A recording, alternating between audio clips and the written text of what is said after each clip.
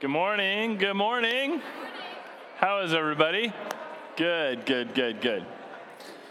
Well, if you guys are new here, my name's Chris, and I'm one of the pastors on staff here, and we are just blessed that you're here this morning.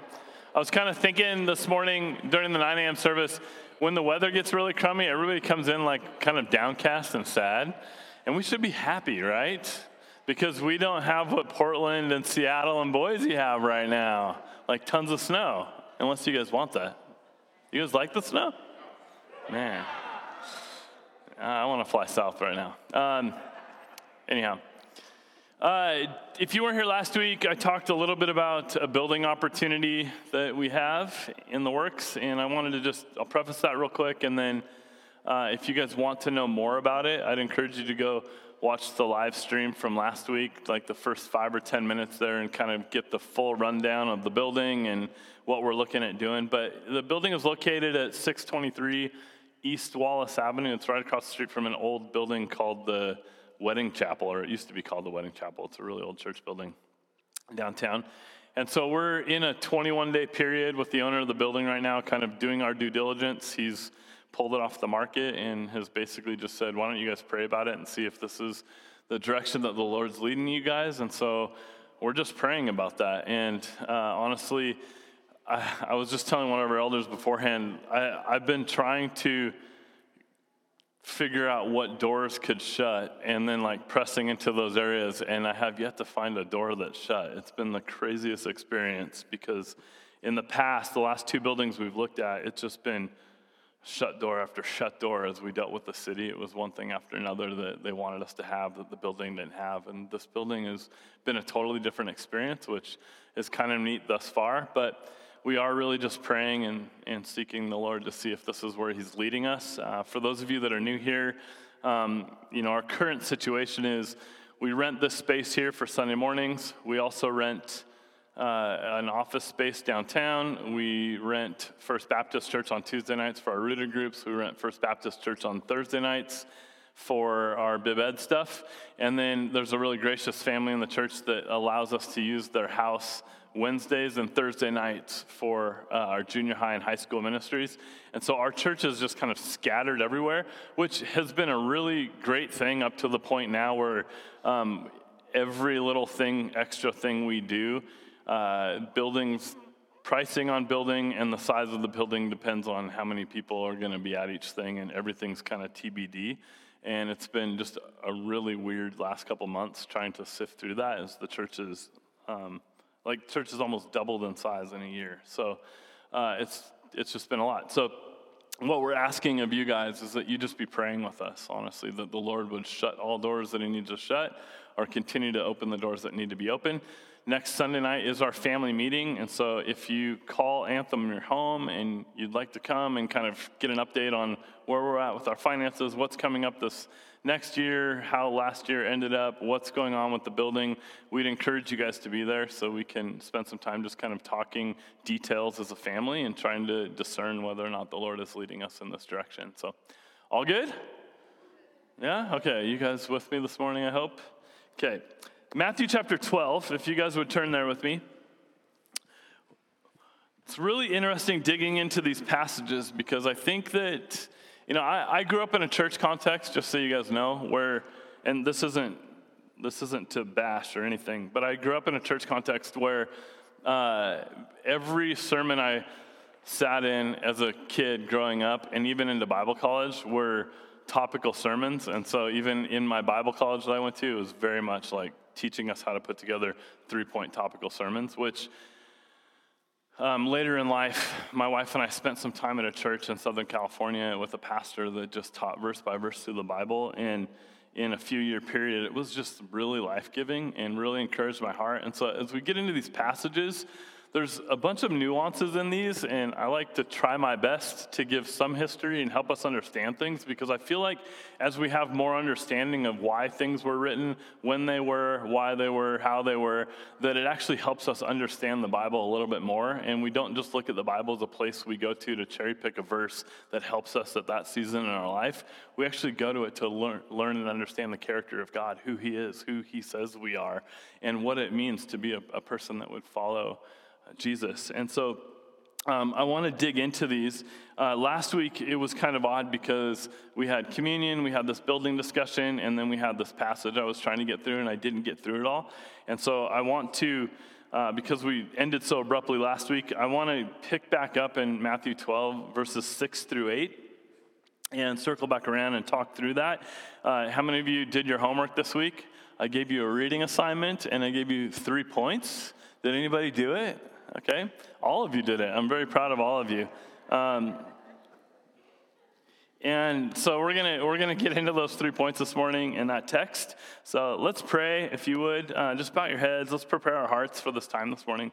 Jesus, I thank you so much for the opportunity to gather with your church. Lord, what a blessing it is to be here with your saints. Lord, I know that there are people here who come here this morning with a lot going on in their life, people that are here this morning that have a lot of questions, doubts, maybe skepticism. I'm praying this morning, God, that you do the heavy lifting, that you do the work in people's hearts that only you can do. I'm asking, God, as we open up your word, that you would speak to us through it. I just thank you for your church. I thank you for this family of people that we get to do life with and actually be involved in the church together with and live in the same city with. Lord, it is just truly a blessing to gather with your family this morning. And so I pray, God, your hand be upon this time, and I pray you'd anoint it and you'd use it for your purposes, Jesus, in your name. Amen.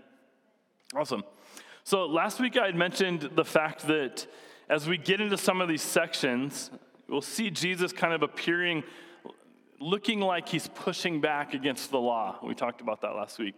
And at face value, I think we sometimes can make these assumptions when we see Jesus allowing his disciples, like we talked about last week, to pick the heads of grain in the field and to eat them on the Sabbath. Or as we'll see today, when Jesus actually performs miracles and he heals on the Sabbath.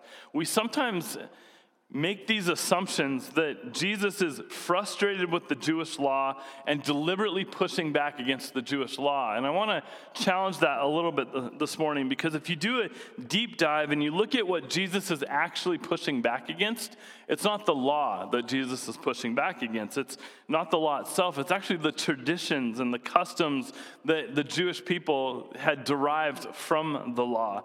And so I wanted to read a section this morning of a book called the Talmud, and it's this compilation of sort of code and traditions that were derived from the Jewish law. And so you had the law that God gave the Jewish people, and then you have the code and the traditions that were derived from that law. So for instance, last week we talked about this whole idea of Sabbath and God's command to adhere to a Sabbath, and so it would be that one day a week that you cease from work. Well, then the Jewish people went a step further and they began to cease from work, and then they begin to define work and try to get details on, like, what does that mean? What is work? And so what are we agreeing to cease or to stop from? And so this Talmud is sort of that deep dive into unpacking the law and then getting all these details on what work means and what it means to actually adhere to the law. And so it's 24 chapters in the Talmud just dealing with the Sabbath laws. And so I want to read a long quote from a Jewish historian to help you kind of get a sense of some of the crazy traditions that were attached to keeping the Sabbath. So he writes this: under Sabbath regulations, a Jew could not carry a load heavier than a dried fig, but if an object weighed half that amount, he could carry it twice. Eating restrictions were among the most detailed and extensive. You could eat nothing larger than an olive, and even if you tasted half an olive, found it to be rotten, and spit it out, that half was considered to have been eaten as far as the allowance was concerned.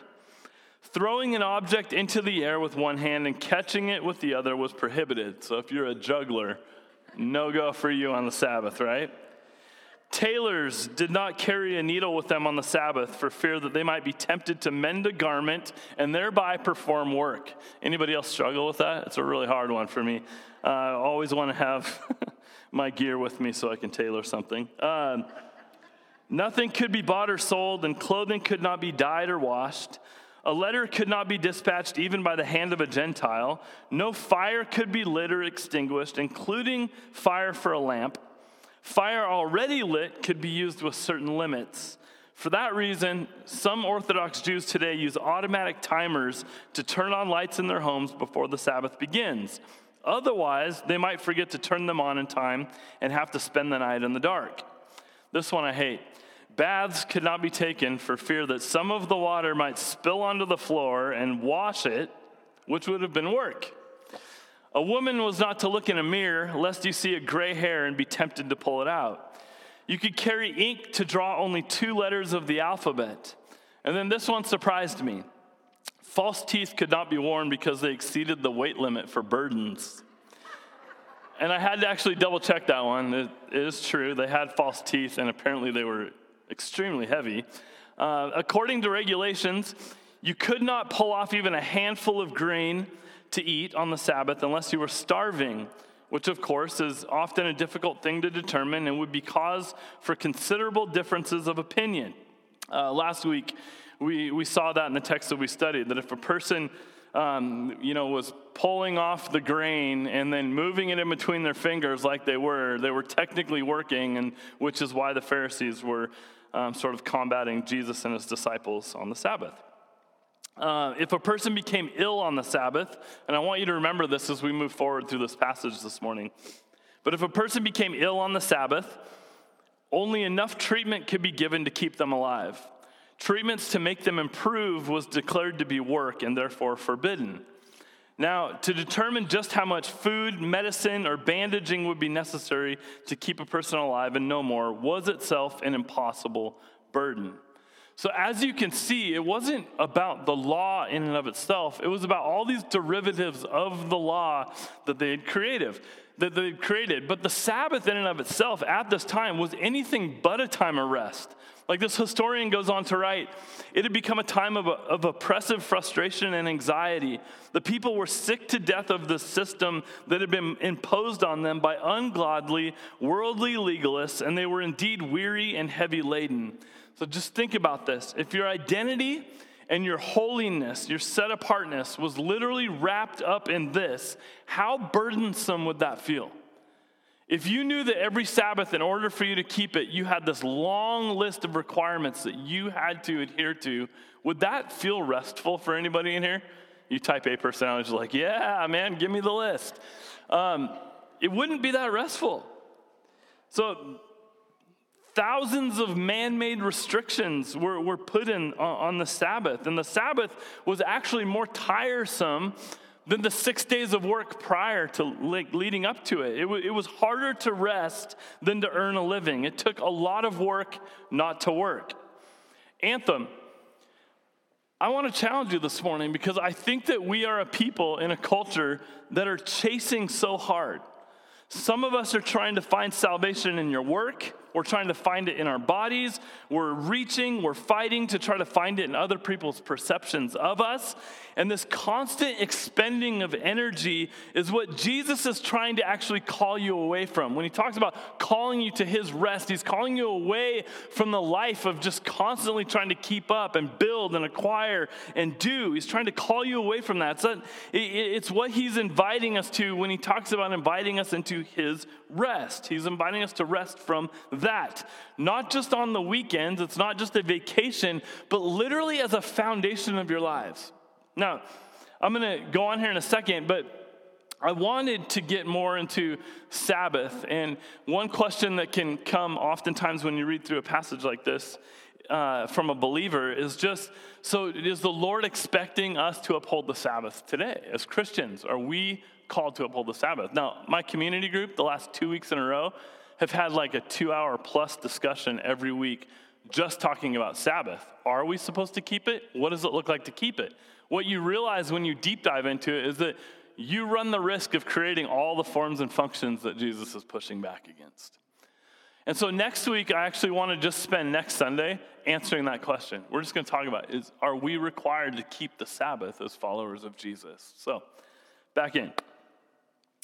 My encouragement to you, my challenge to you this morning, is that I think that we need some help. I think that we need some help in this because too many of us have actually come to Jesus, and yet we still functionally look for life and hope outside of him. And it's dangerous. So we need help.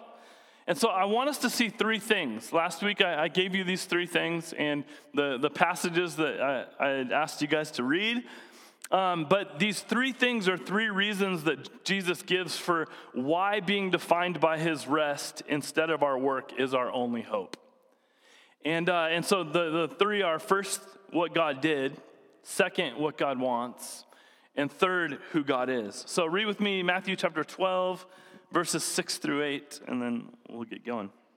I tell you, something greater than the temple is here.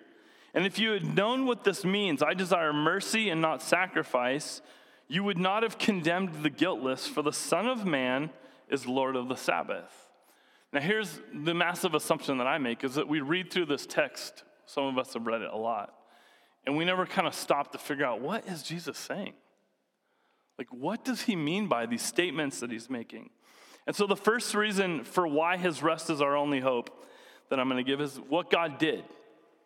If you look at Matthew 12:6, Jesus says this: I tell you, something greater than the temple is here. What the heck did Jesus mean by this? This is actually an amazing statement, totally blasphemous to the ears of the Pharisees. But the temple was the most important structure in ancient Israel. It was literally the center of the sacrificial system. It was the place where God would meet with his people. And so what does it mean when Jesus says he's actually greater than the most important structure that they knew? Like, that's a massive statement that Jesus is making. Simply put, what Jesus is saying is he's claiming to be God himself. That the only thing greater than having a physical place to go to meet with God would actually be having God himself walk amongst us. And so if the temple was the center of the sacrificial system, then what was God telling us in him becoming a man and overriding the temple in and of itself? He's telling us that the slaughtering of bulls and goats and the sacrificial system and to find life and rest was just simply never enough for mankind. It was never meant to be enough for us. That was not supposed to be the end-all goal. He's saying that unless he comes for us, unless I come for you, then you have nothing to hope in. You have nothing real, nothing substantial. You have nothing that will last. And the big mistake for some in ancient Israel was actually getting so wrapped up in the system of sacrifice, thousands of years and thousands of sacrifices, but they were always meant to point beyond the sacrifice. And these sacrifices over thousands of years, again, were always meant to point to one final sacrifice, big enough for all the nations of the world. This is the good news, you guys. That's the point of the promise in Genesis 3 and the promise in Genesis 12. All the way throughout Scripture, the thread is because Jesus came, because you and I need outside help if we're actually going to have any hope at all. We cannot do it ourselves. Like, if salvation in and of itself was a DIY project where we could figure it out, we sort of watch the YouTube video and then we just go create our own salvation, we wouldn't have actually needed Jesus to come. He would have just stayed back and gave us a list of rules and called it a day, or given us the system of sacrifices and called it good. But Jesus didn't do that. Like, instead, he gives us this book, and it points to one final sacrifice, to one mediator between us and God, Jesus, to one high priest. And this book tells us to put all of our hope in that. And so Jesus came not just to pay for our sins, although he did that. Jesus came not just to help us get out from underneath the wrath of God, because that's part of it. It was central to the cross and to his resurrection. But Jesus came so that you and I would actually have full, abundant life. Salvation, to come out from under the wrath of God and be granted abundant life. That's why in John 10:10, Jesus says, I came that they may have life and have it what? Abundantly. Abundantly. So let me ask you guys some questions this morning. If Jesus came so that we could have life, abundant life, the true fullness of life, and he came so that you wouldn't have to put your hope for life and salvation anywhere else, not in your job, not in your bank account, not in your relationships, nowhere else, only in him. If Jesus came for that purpose that was greater than the temple, my question for you is then why do we still go looking for life in other places? Why? I really hope that you guys can see and understand this morning that every one of our attempts to go find life apart from Jesus is basically denying Jesus' incarnation. Like God in the flesh living amongst us, living a sinless life, dying a brutal death, being resurrected. Like you're denying the incarnation of Jesus if you think that you can go out there and attain this life on your own. Like it's a DIY project that just requires you to get all your T's crossed and your I's dotted. And if you do it all, you've basically earned your way there. And in doing that, you forsake the whole purpose of Christ altogether. Second reason why his rest is our only hope is because of what God wants. In 12:7, Jesus says this, "And if you'd known what this means, I desire mercy." Please listen to this. "I desire mercy and not sacrifice. You would not have condemned the guiltless." And so Jesus brings the hammer down hard on the Pharisees. The Pharisees condemned Jesus and his disciples for doing what? Eating grain on the Sabbath, for working to prepare it for themselves in their hands. And so Jesus comes down on them because they simply have no understanding of the heart of God. They missed his heart. These rigorous rules that they've got themselves steeped in, that they got to just keep to the rules, sort of left them without any understanding of who God actually is and also what God actually wants. I don't think that's too far off than where some of us are at today. Where you follow the rules or you do all the right things, there's so much about getting the T's crossed and the I's dotted that you've actually lost the heart of God. You don't even understand who he is. Anthem.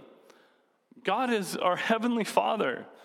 He's the God of the Bible. What he wants is mercy, not sacrifice. This is a quote from Hosea 6 that Jesus uses here, but through this quote, Jesus wants these Pharisees to see that their pursuit of salvation through keeping the law was actually taking them further and further away from the heart of God himself. And their assumptions were so big that they were actually taking them away from the very thing that they were trying to get closer to. Is that not ironic?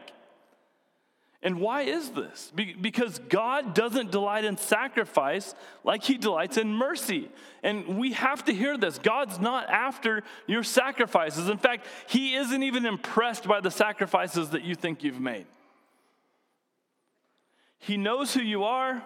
He knows us better than we know ourselves. He knows your frailty. He knows your need. He knows that without him, you basically have nothing. Without him, we're basically just living to die, as crazy as that sounds. He's not looking for your sacrifices. He's looking for mercy.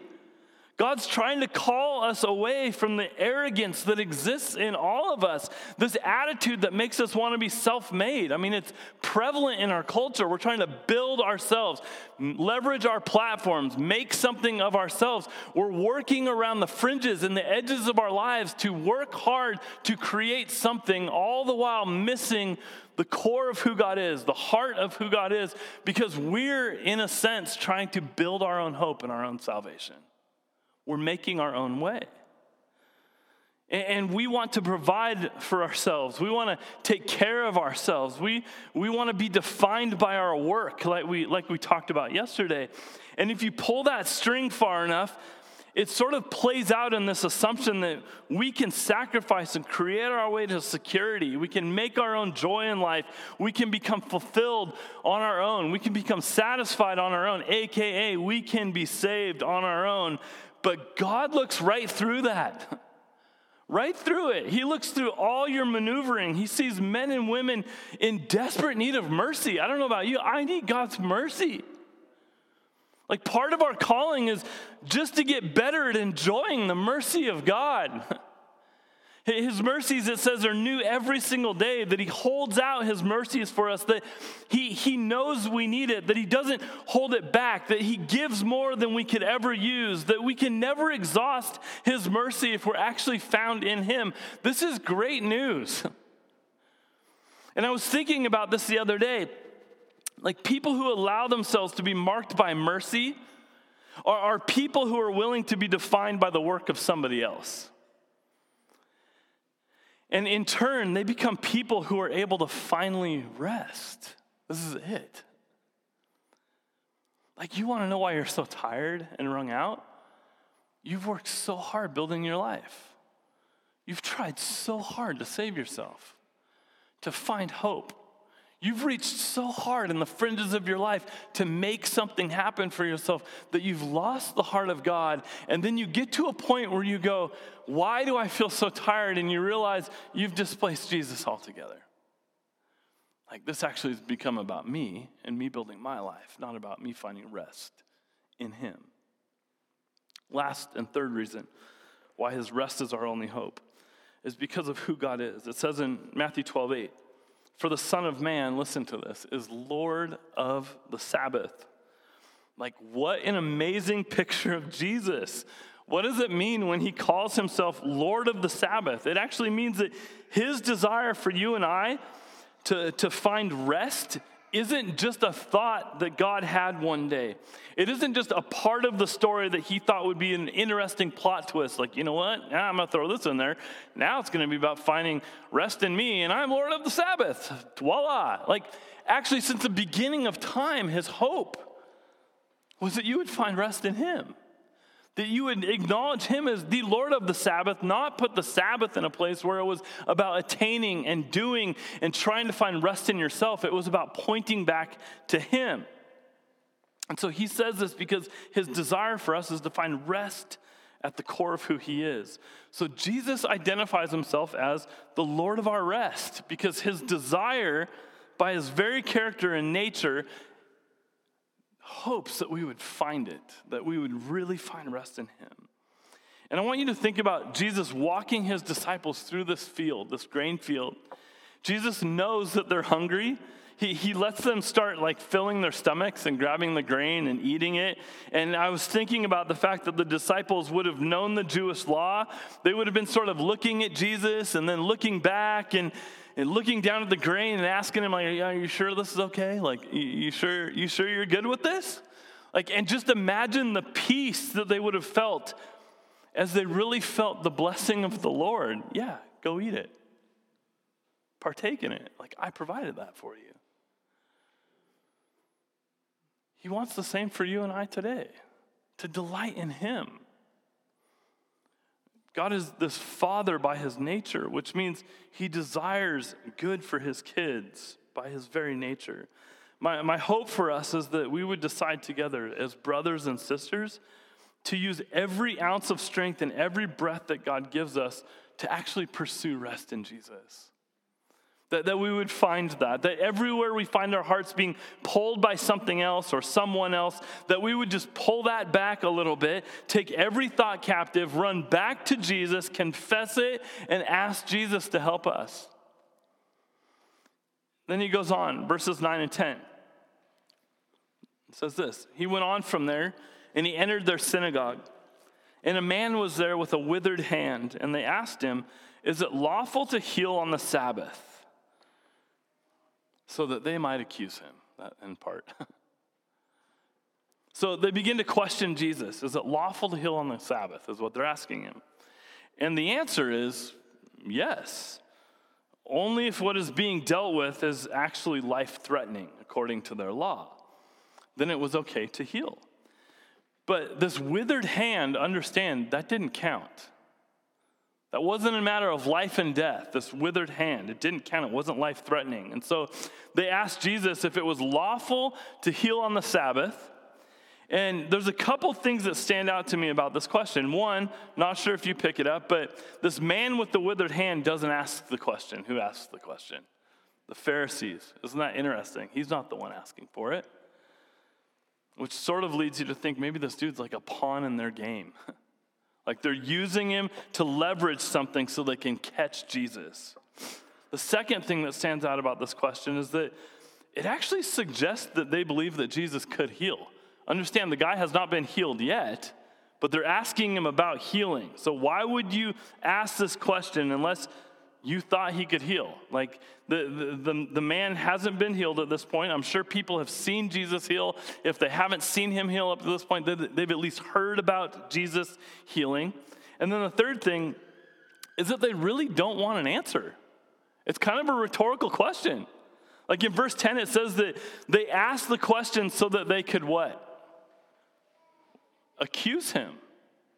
They didn't want his answer. They wanted to accuse Jesus. They wanted to catch Jesus. So what were they trying to accuse Jesus of? In their mind, they were trying to accuse Jesus of breaking one of their traditions on the Sabbath. Not necessarily breaking the law, but breaking the traditions that they had created from the law. And so if Jesus chooses to heal this man with the withered hand, he's not necessarily breaking the Sabbath law. He's breaking one of their man-made traditions that's attached to the Sabbath law. And so the question is sort of posed, is it lawful, Jesus, to heal on the Sabbath, is what they're asking. And Jesus answers with a question in verse 11, and he says, which one of you who has a sheep, if it falls into a pit on the Sabbath, will not take hold of it and lift it out? So there's the question. And the obvious answer is that all of you in this room, I think, would probably lift the sheep out, right? You see a sheep struggling, it's on the Sabbath, like the merciful part of you thinks, I'm going to lift that sheep out. But understand, the Pharisees are sort of silent here. And what's really sad about their silence is that if they chose to get their sheep out of the pit, their motivation was not out of mercy and was not out of a love for the sheep. Their motivation would have been strictly economic in nature. People didn't own sheep as pets. Do people today own sheep as pets? Maybe? That's kind of odd. People owned sheep to make money off the sheep. But if your sheep dies, you're impacted financially. So you own sheep to make money. And here's the reality is that letting this man with a withered hand stay in that condition does not actually affect their bottom line. So yeah, they'd get the sheep out. But what about the merciful heart that would want to heal the man with the withered hand? And so Jesus goes on in verse 12 with this statement about how much more valuable this man is than a sheep. And that mankind, men and women, are of much more value than animals because we're literally created in the image of God. So in verse 12, Jesus answers this question. So is it lawful to do good on the Sabbath? And there's his answer. It's lawful to do good on the Sabbath is what Jesus says, which means healing, but also pulling the sheep out of the pit. Like Jesus' answer is do any good, like any good you could do that comes out of mercy, like do any good you want on the Sabbath. Verse 13, they said, then he said to the man, stretch out your hand, and the man stretched it out, and it was restored healthy like the other. So I want you to pay attention to what Jesus says. He says, stretch out your hand. The man had a withered hand. Jesus doesn't say, stretch out your arm. It's like Jesus knew the guy's hiding his hand. Jesus knew exactly who the guy was, exactly what he was experiencing. Jesus says, stretch out your hand, and his hand is restored. Like a man who doesn't display any faith at all, he doesn't even speak, and Jesus sees him, Jesus sees his need, Jesus calls it out, and then Jesus heals it. Remember back in verse 8, Jesus refers to himself again as the Lord of the Sabbath. That was sort of like the declaration, this is who I am. But then you actually see the demonstration of it. He's not just the Lord of the Sabbath. He actually functions like the Lord of the Sabbath. He's healing on the Sabbath. He's fixing a man's withered hand. Isn't this amazing that Jesus would do this? I mean, think about all of the good things that have taken place thus far, and then this man is healed. This man probably could go back to work after having his hand restored. Think of all the limitations that existed in this man's life prior to this instance. Think about all his insecurities, all his effort to hide that hand so that nobody would ever see it. And now all of a sudden, he can get back into doing the things that he loved to do. It's like an amazing ending to the story if it ended here. But then he goes into verse 14. But the Pharisees went out and conspired against him how to destroy him. Anybody else stumped by this? Like, what did Jesus do to literally have people conspiring against him to destroy him? What a transition in light of what just took place. They conspire against him. In Mark's gospel account, it says that they conspired with this group called the Herodians, these followers of Herod. They weren't religious people. They were following Herod, this Roman appointed king of Israel. And now you have the Pharisees conspiring with them, in their mind, like the enemy, to actually destroy Jesus. They conspire with the enemy to bring hatred towards Jesus. And I want you to notice that this is kind of a critical moment in the writing of Matthew, because there's this transition that takes place. Like, we've talked about all these great things about Jesus and all these things that he's saying and leading his disciples, calling his disciples to himself. And then there's this transition. And if Jesus was asked the question, is it lawful to heal on the Sabbath? What if Jesus would have said no? What would have happened? The Pharisees probably would have been stoked because Jesus was on the same page with them. What if they asked Jesus the same question and Jesus responded, yes, but he didn't actually heal on the Sabbath? They probably would have disagreed with Jesus. They probably would have exchanged words, but they probably would have been generally pleased because Jesus didn't necessarily break a commandment.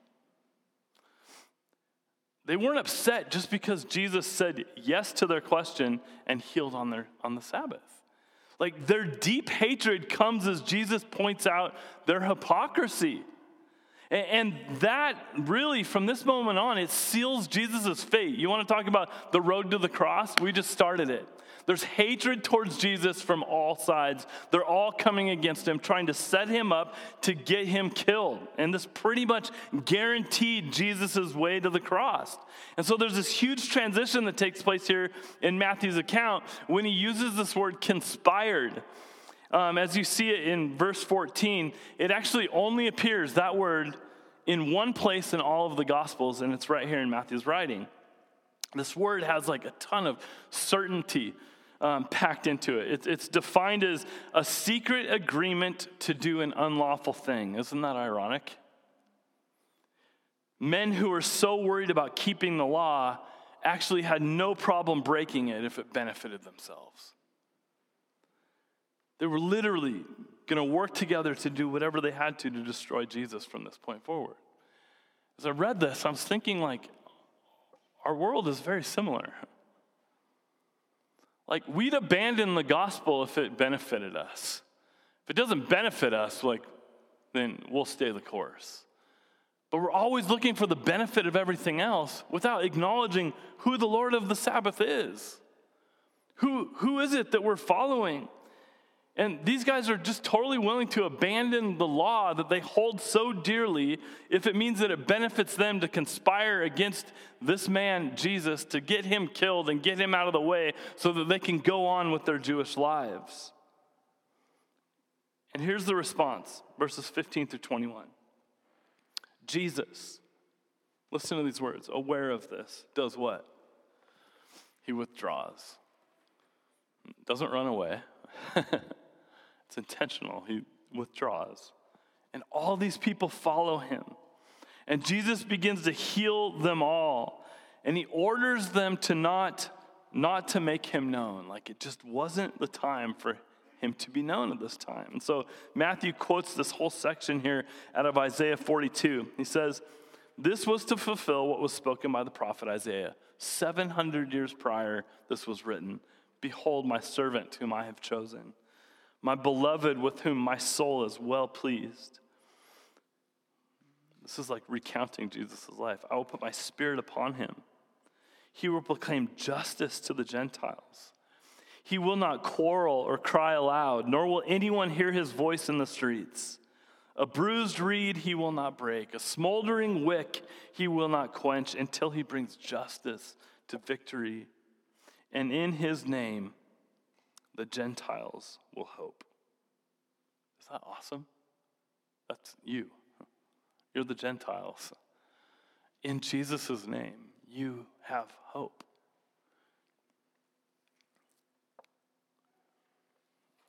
So how does Jesus respond to this whole conspiracy against him? What's his response? I mean, look at the life of Jesus. What is his? Does he freak out? Is he going nuts because all hell's breaking loose and he doesn't know where to turn? He's uncertain of everything. He's just going to freak out? No. Jesus responds with calm. Jesus actually ups the game and becomes even more compassionate and loving. He handles people with care. He handles people with certainty, pointing them in the right direction. He knows that he's going to bring justice through victory on the cross. And so Jesus is eventually destroyed, and then Jesus, ironically, becomes the destroyer. And then with that, you and I have victory. When he talks about the Gentiles finding hope in him, that's a result of the work of Jesus. And then there's this verse in the middle of this text in Isaiah that's so amazing that I just like read and reread and reread. It says, a bruised reed he will not break, and a smoldering wick he will not quench until he brings justice to victory. In the Jewish life, these bruised reeds and these smoldering wicks were commonplace. Like they knew exactly what they were talking about. Not so much with us. But these reeds were used for instruments, and these wicks would have been used in all of their lamps. But when a reed becomes bruised, it means that the reed is no longer usable anymore. That it just didn't fit its purpose. And so they would throw them away, and they'd go get a new reed and put it in. Any of you in here that play instruments that utilize reeds understand this. And this whole idea of the smoldering wick was that the smoldering wick was no longer useful anymore because what is it doing? It's not putting out light, it's actually putting up smoke. And the whole intention of having the wick was for it to produce light. But Jesus, we read here, he says, he won't break a bruised reed and he won't quench a smoldering wick. And what just astounds me when I read this is because of Jesus, there's actually a chance that beautiful music will be played again. There's something redemptive about it. That you add Jesus to a little bit of smoke, and what do you get? You get light and you get fire. Jesus doesn't discard anybody. Like men with withered hands, Jesus takes the time in the midst of knowing what's about to happen in his life and the fact that they're conspiring against him. Instead of Jesus going, I know your plans. You guys are coming at me, like freaking out or trying to get away from everything that's taking place. Instead, Jesus sees the person. He sees them as redeemable, the thing that everybody else thought was no good. The bruised reed, it says, it says, a bruised reed he will not break. A smoldering wick he will not quench. Like you add Jesus to anything and you get light, you get life, you get something that's reusable. And these men with the withered hands, Jesus gives us care and he gives compassion to them. And I think the interesting thing to note about Jesus' life is how Jesus responds in light of certain destruction. Like he remains constant, compassionate. He never wavers from the mission. And then the challenge for me is like looking at the last year. Like I don't know how many times I've said to somebody in this last year, everybody else felt like they had a really restful year this last year. I felt like it was far from restful. And I get in the midst of it all, and there's part of me that feels anxious. I feel like my heart's racing. I don't know what to do. There's all this uncertainty. People are freaking out around you and in our world in general with what's taking place. And yet we're promised as followers of Jesus that there is a calm and a rest that Jesus can provide for us. And that rest actually produces compassion and kindness and love and mercy from us to those who find themselves in very similar situations.